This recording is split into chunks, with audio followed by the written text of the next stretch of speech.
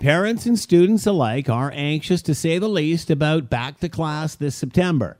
And being caught in the middle of an ongoing teacher union government battle doesn't help, only stoking fears, tension, and divisiveness. Every chief medical officer of health for every province in the country, representing every political stripe, have all agreed to basically the same protocols across our land for sending the kids back to school. Who else do you listen to? There will always be risk. No plan is perfect. It will change several times. That is life in a global pandemic.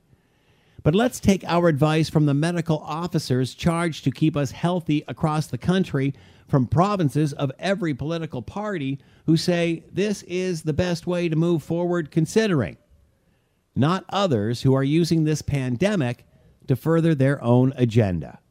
I'm Scott Thompson.